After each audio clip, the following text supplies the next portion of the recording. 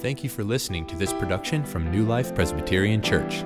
If you'd like to find out more, visit newlifepca.org. The book of 1 Corinthians, chapter 4. If you don't have a Bible with you and you would like to follow along, there are white paperback Bibles under the chairs in front of you. And if you look to the left or the right, you should be able to find one. And 1 Corinthians 4 is on page 555. One of the most common questions that kids get asked when they're growing up is what they want to be when they grow up. Probably all of you can remember being asked that question, or at least thinking about the answer to that question. What do you want to be when you grow up? Some of you are probably still trying to figure that out, what you want to be when you grow up. I remember for me, I always, for a while, wanted to be an architect. Then I passed into a phase where I wanted to be a musician. And then I passed into a phase where I didn't have any idea what I wanted to do when I grew up.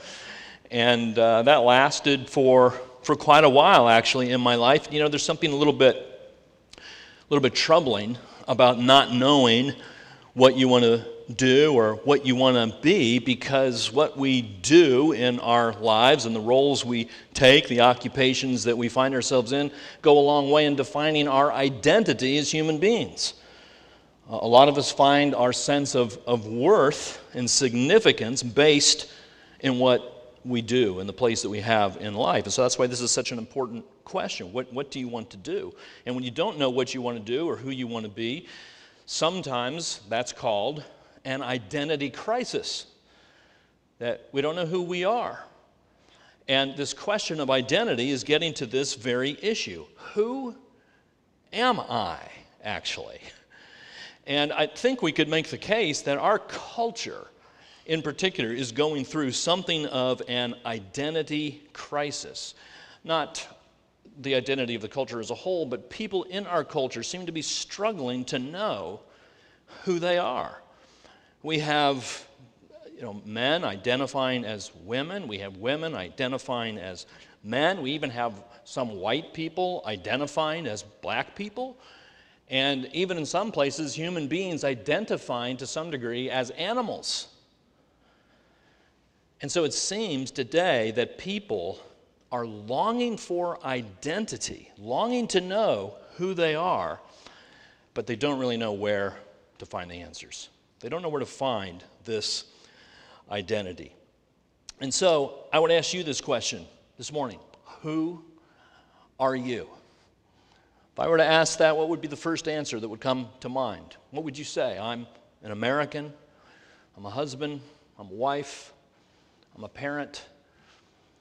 I'm a son, I'm a daughter, I'm a millennial, I'm a sports fan, I'm an intellectual, I'm a conservative, I'm a liberal, I'm a teacher, I'm an attorney, I'm a business owner. What would you say? Who are you?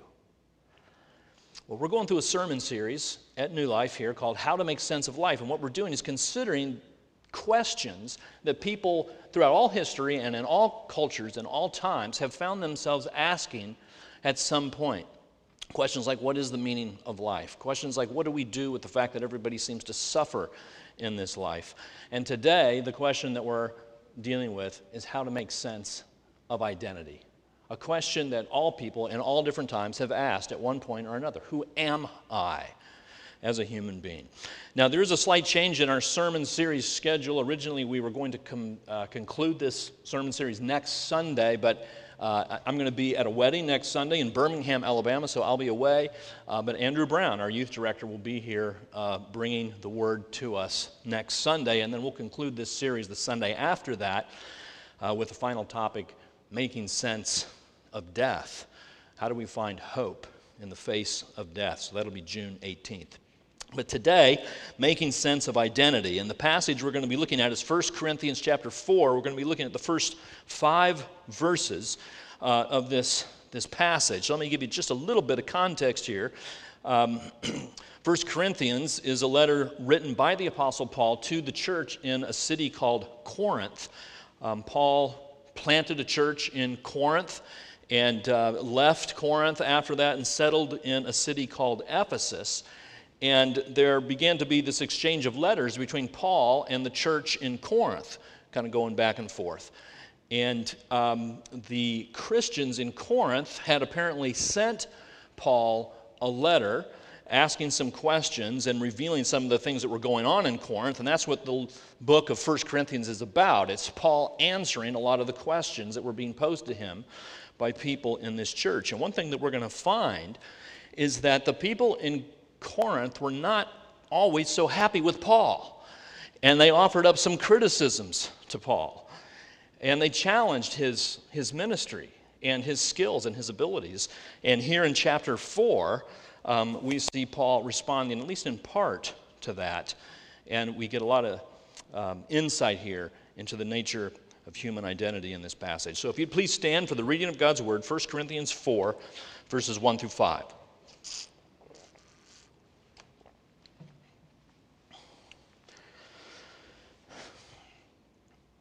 This is how one should regard us, Paul writes, as servants of Christ and stewards of the mysteries of God.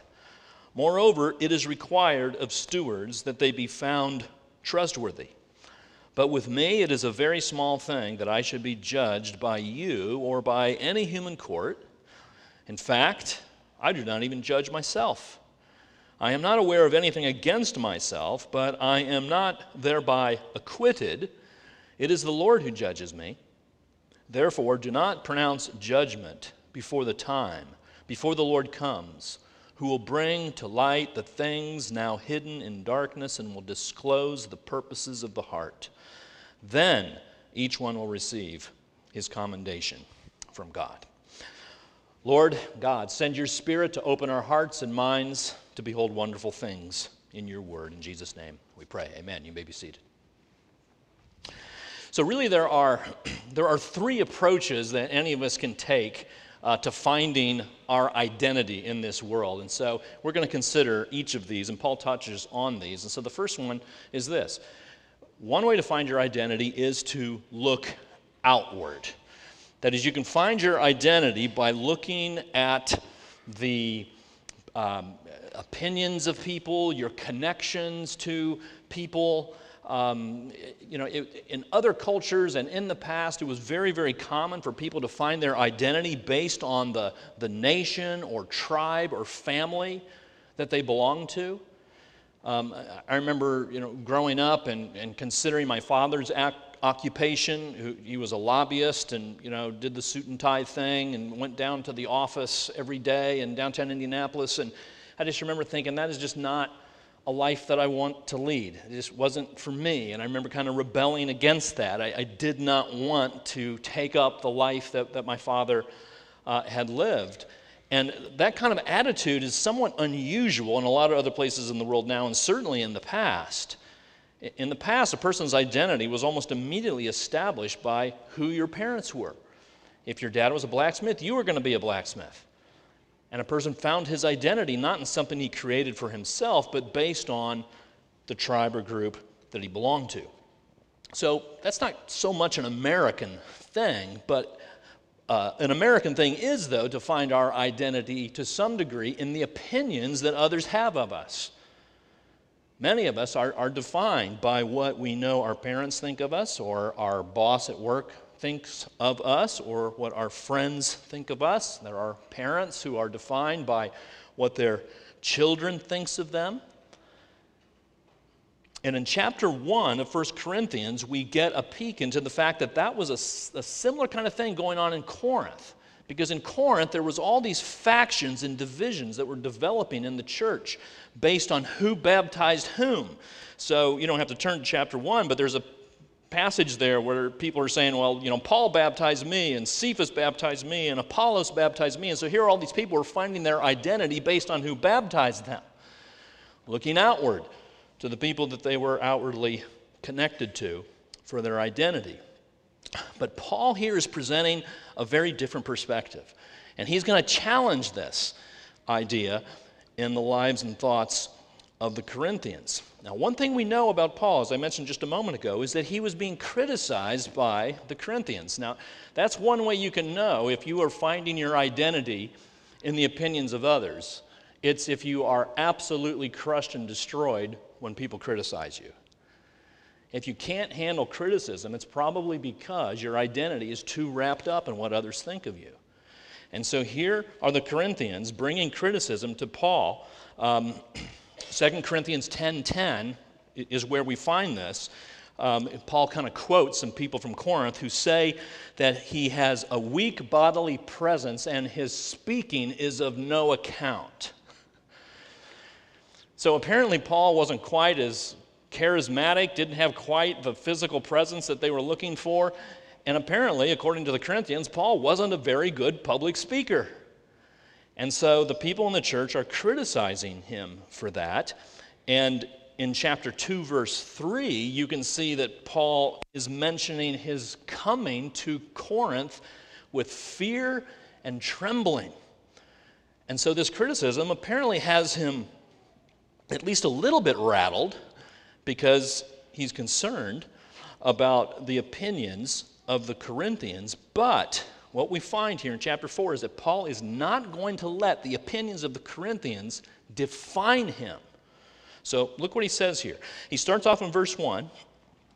He says, this is how one should regard us. When he says us there, he's referring to the apostles, the leaders of the church, the ones charged with preserving and proclaiming the gospel. And so he's saying to the Corinthians, here's how you should look at us. We are servants of Christ, and we are stewards of the mysteries of God. That word for stewards actually is used in other contexts for someone who is a manager of a household, someone who a master hires to oversee his household, and the master goes away and leaves this manager in charge of all of his possessions. And what Paul is saying here is we as apostles are stewards. We're like managers of the mysteries of God. The mysteries of God, that's just the revelation of God. What God has told through His Holy Spirit and in His Word about the gospel. So what Paul is saying here is that this is how you Corinthians should be evaluating apostles. The criteria that you should be using is how we manage the mysteries of God, how we manage God's revelation, and in particular, whether we are trustworthy in that task. You see that at the end of verse 2. Stewards should be found trustworthy. I mean, that would be the case, right? If you wanted to turn your home over to somebody for a week while you were away, that's probably the first thing you would want to know is whether they were trustworthy. And so Paul is saying here, this is what is most important for an apostle. Not whether he has this charismatic presence, and not whether he's a really good speaker, but whether he's trustworthy with the revelation of God. I think there's a slight application there just in how congregations evaluate pastors. The primary responsibility of pastors is not to be charismatic, not to be a great speaker, and not to make a church grow. I mean, it'd be wonderful if all those things occur, but the most important criteria for the evaluation of apostles and pastors is whether they're responsible caretakers of the revelation of God. So what Paul is saying here is this is how the apostles should be regarded. But then in verse 3 now, he gets personal. So now he's verses 1 and 2, he's speaking on behalf of the apostles. Then in verse 3, he brings it down personally. And he's thinking about this criticism that he's been getting. And he says this, verse 3, with me, it's a very small thing that I should be judged by you. You know what he's basically saying? You guys don't like me, and I don't care.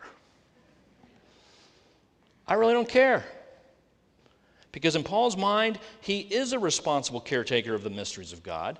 And even though he's getting this criticism, he believes this criticism is not based on the criteria by which he should be evaluated, so he doesn't care. Now, Paul's not being, I don't think, arrogant and insensitive here. I mean, some of you remember Bobby Knight, the coach of the IU, Indiana University basketball team. I mean, there's a guy who just, never cared what anybody thought of him, and still doesn't, and still says things that just are so offensive. And, that's not the kind of person that Paul was.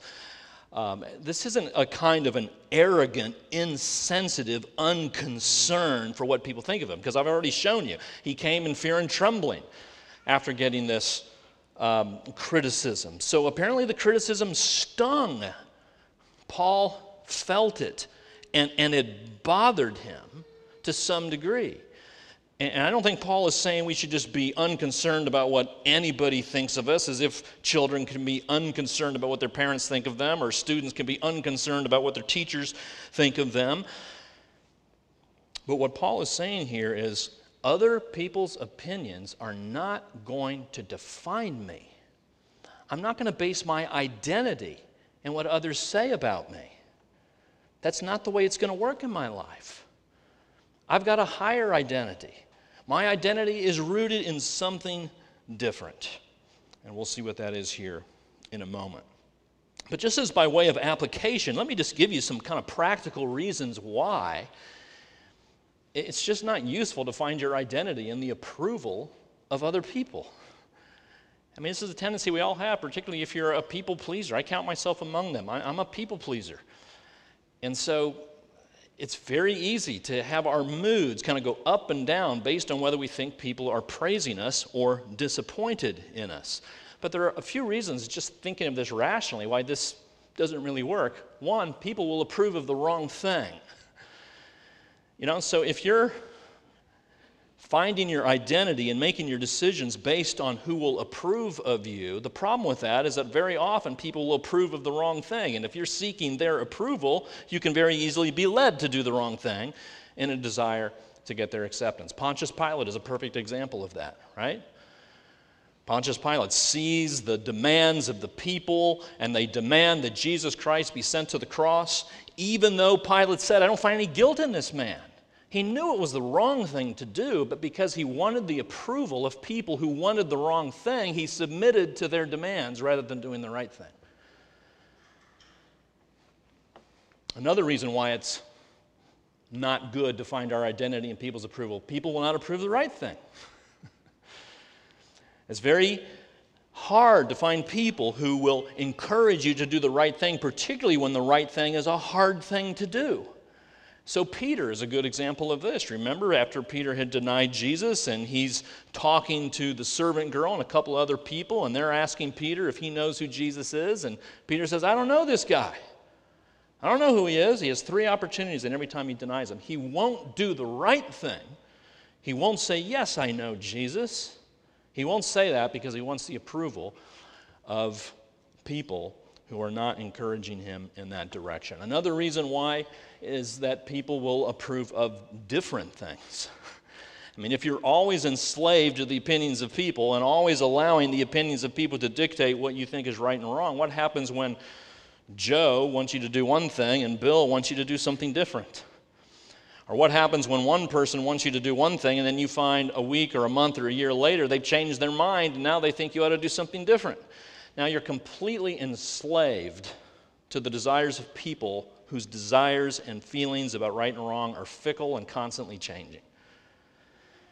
Do you see how it just doesn't make sense to find your identity by merely looking outward? We see a challenge to this coming from John chapter 12. Many even of the authorities believed in Jesus, but for fear of the Pharisees and what they thought of him, they did not confess it, so that they would not be put out of the synagogue, for they love the glory that comes from man more than the glory that comes from God. And that's really what's at stake here. That's the question. Whose glory are you seeking? Are you living for the glory that comes from your friends and your peers? Or are you living for a glory that can only come from God? So, one way to find identity, looking outward. That wasn't Paul's approach. Paul didn't care about what the Corinthians thought.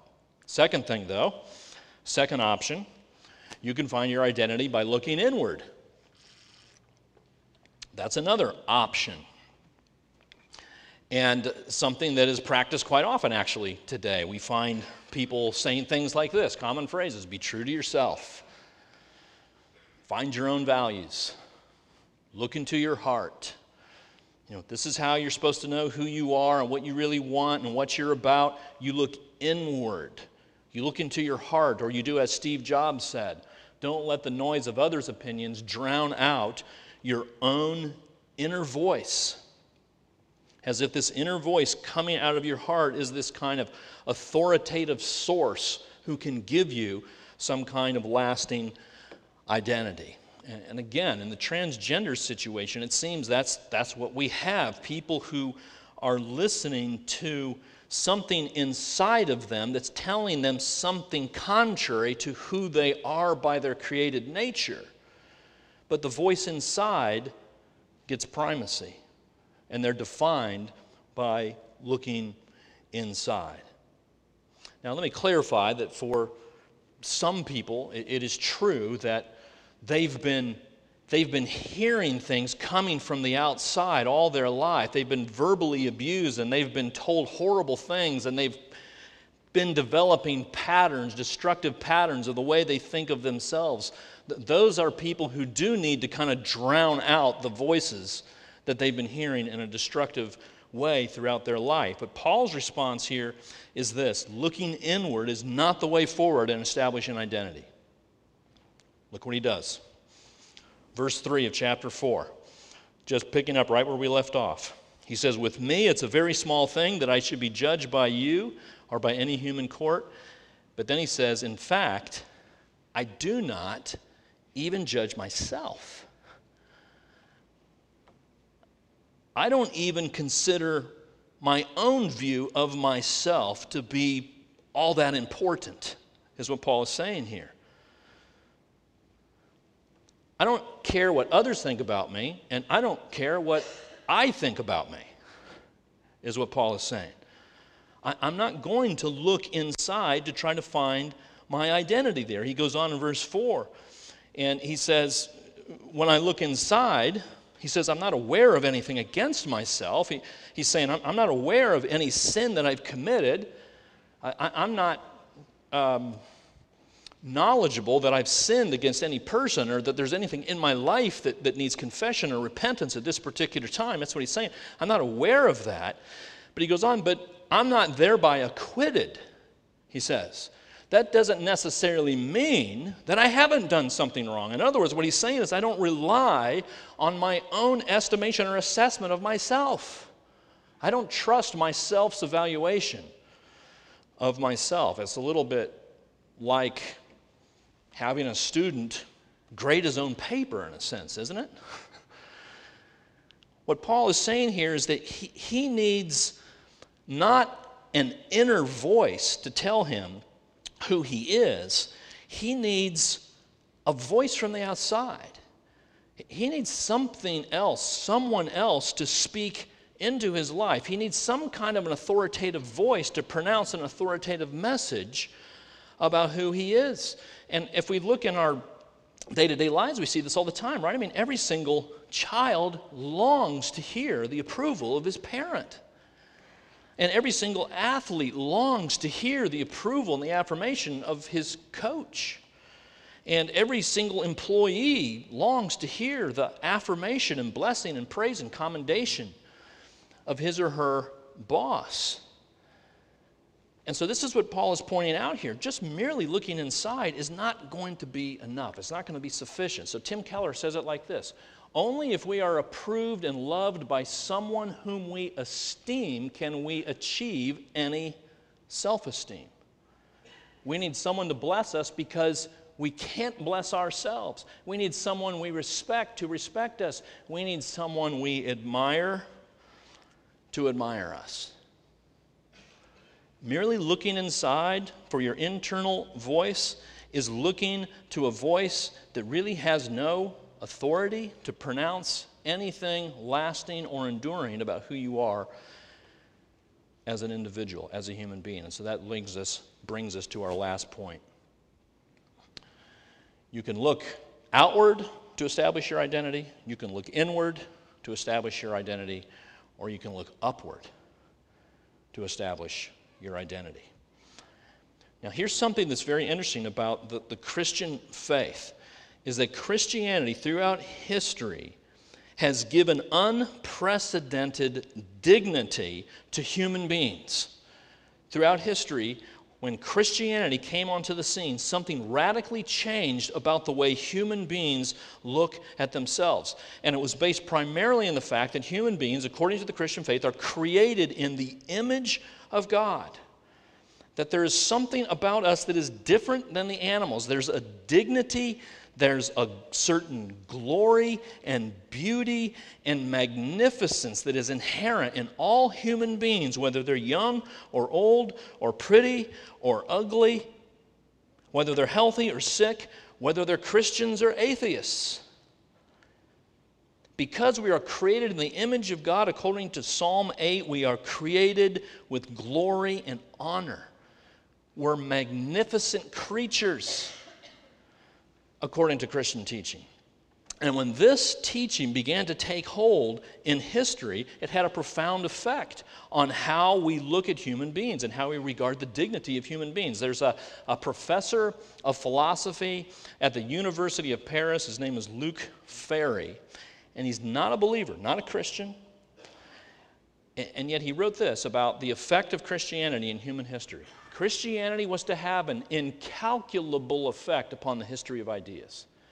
In this Christian reevaluation of the human person, the philosophy of human rights to which we subscribe today would never have established itself. I mean, we hear so much today, don't we, about human rights, about the inherent right that human beings have to be treated with respect and to not be discriminated against and to have equal opportunity. That's because of the influence of Christianity, because of the dignity that Christianity has given to the human being. Ferry goes on, Christianity was to introduce the notion that humanity was fundamentally equal in dignity. That is, everybody was equal in dignity. Man, woman, slave, Lord, president, king, everybody equal in dignity, being created in the image of God. And that was an unprecedented idea at the time, and one to which our world owes its entire democratic inheritance. Human rights, democracy, these values that people uphold in all places in our world today, according to Luc Ferry, not a Christian, it's the Christian faith that brought that to our world. It's a habit of looking upward that brought that to our world. And that's what Paul finds here. And we see this in verse 5. This is what Paul does. He looks upward. Look what he says. At the end of verse 4, it's the Lord who judges me. I can't judge myself, but the Lord will. Therefore, do not pronounce judgment before the time. That is, don't make these judgments on each other before the Lord comes. That's what he means by the time. That is the second coming of Jesus, because when Jesus comes again, he's going to bring to light the things now hidden in darkness. He's going to disclose the purposes of the heart. All these things that are invisible to human eyes, Jesus knows about, and all these things are going to be disclosed. And the whole tone, though, of what Paul is saying here is not one of fear of what's going to happen on that final day, because he ends this, verse 5, by saying this, then each one will receive his commendation from God.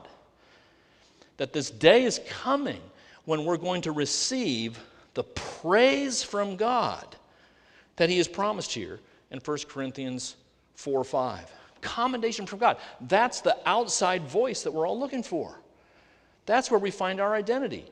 In someone we admire, someone we love, someone who's created the universe full of majesty and glory, who will pronounce a word of approval and commendation to those who belong to him. That's where identity is found, friends. That's where you've got to find it. That's the only place where you can find an identity that is enduring, that is authoritative, that is not going to be withdrawn from you. The commendation from God. Now you might say, well, how do I find that? How do I get that commendation? Paul here is talking about the last day when Jesus comes again. That's right. But there is a way that you can have that commendation right now. there is a way that you can know that God is pleased with you. There is a way that you can hear that commendation today. And here's how that can happen. It's through the gospel. And what the gospel tells us is something so different than every other philosophy and every other religion. The gospel tells us this, that you can get the verdict on your life before your performance. Where else are you going to find that? A verdict before your performance. That's what justification is all about. What justification teaches is this, Galatians 2, a person is not justified by works of the law, by his performance. That's not the way it happens, but through faith in Jesus Christ. So we also have believed in Christ Jesus in order to be justified by faith and not by our performance, our works of the law. Isn't that a remarkable thing? Where else do you get that?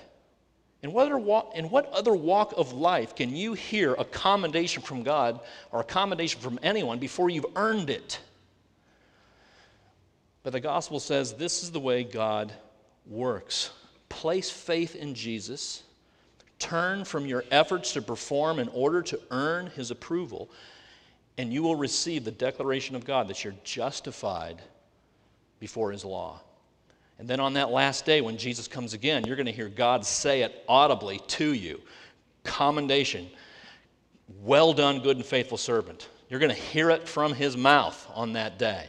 Until then, we believe it according to his word. And that's what Galatians 2 and other passages are teaching us. Look upward to find your identity. Friends, maybe you've been lately just struggling. Have you been crushed lately by some criticism that somebody has said? Are you demoralized because you feel like you're always second best, third best? Someone else is always getting the praise that you would like or that you feel like you deserve. You're always feeling overlooked. You're always the bridesmaid, but never the bride. Always the best man, but never the groom. You're feeling ugly. You're feeling unintelligent. You're feeling incompetent. And your identity is wrapped up in all this, and you're thinking you're worthless. I have no value in this world.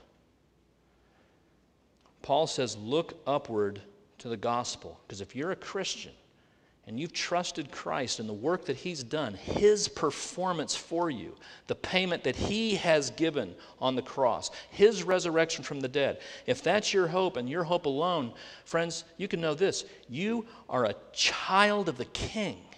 You are a trophy of grace. You are God's treasured possession. And nothing will ever change that. That is a place to find identity. The gospel is a place to find identity. You know, sometimes when I get discouraged as a pastor or a preacher, I remember this quote. I don't know who said it, but it goes like this. Who, being a pastor, would stoop to be a king? I love that.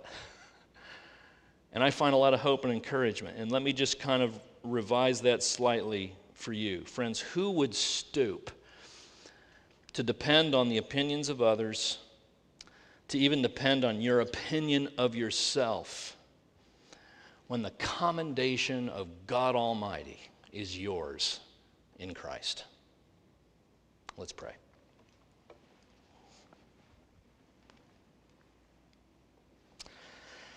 Our God in heaven, we thank you that you provide for us the hope of knowing that we are significant in this world, not because of anything we have done, but because, Lord God, you have created us in your image and crowned us with your glory and redeemed us by your grace in Jesus. Oh, Father, help us not to be destroyed and controlled by the opinions of others. Help us, Lord, not to depend on what we think of ourselves, the fragile, unauthoritative voice in our hearts. Help us, God, as we seek to rest in what you have said about us, not guilty and righteous by faith in Christ. We thank you and praise you for the gospel in Jesus' name.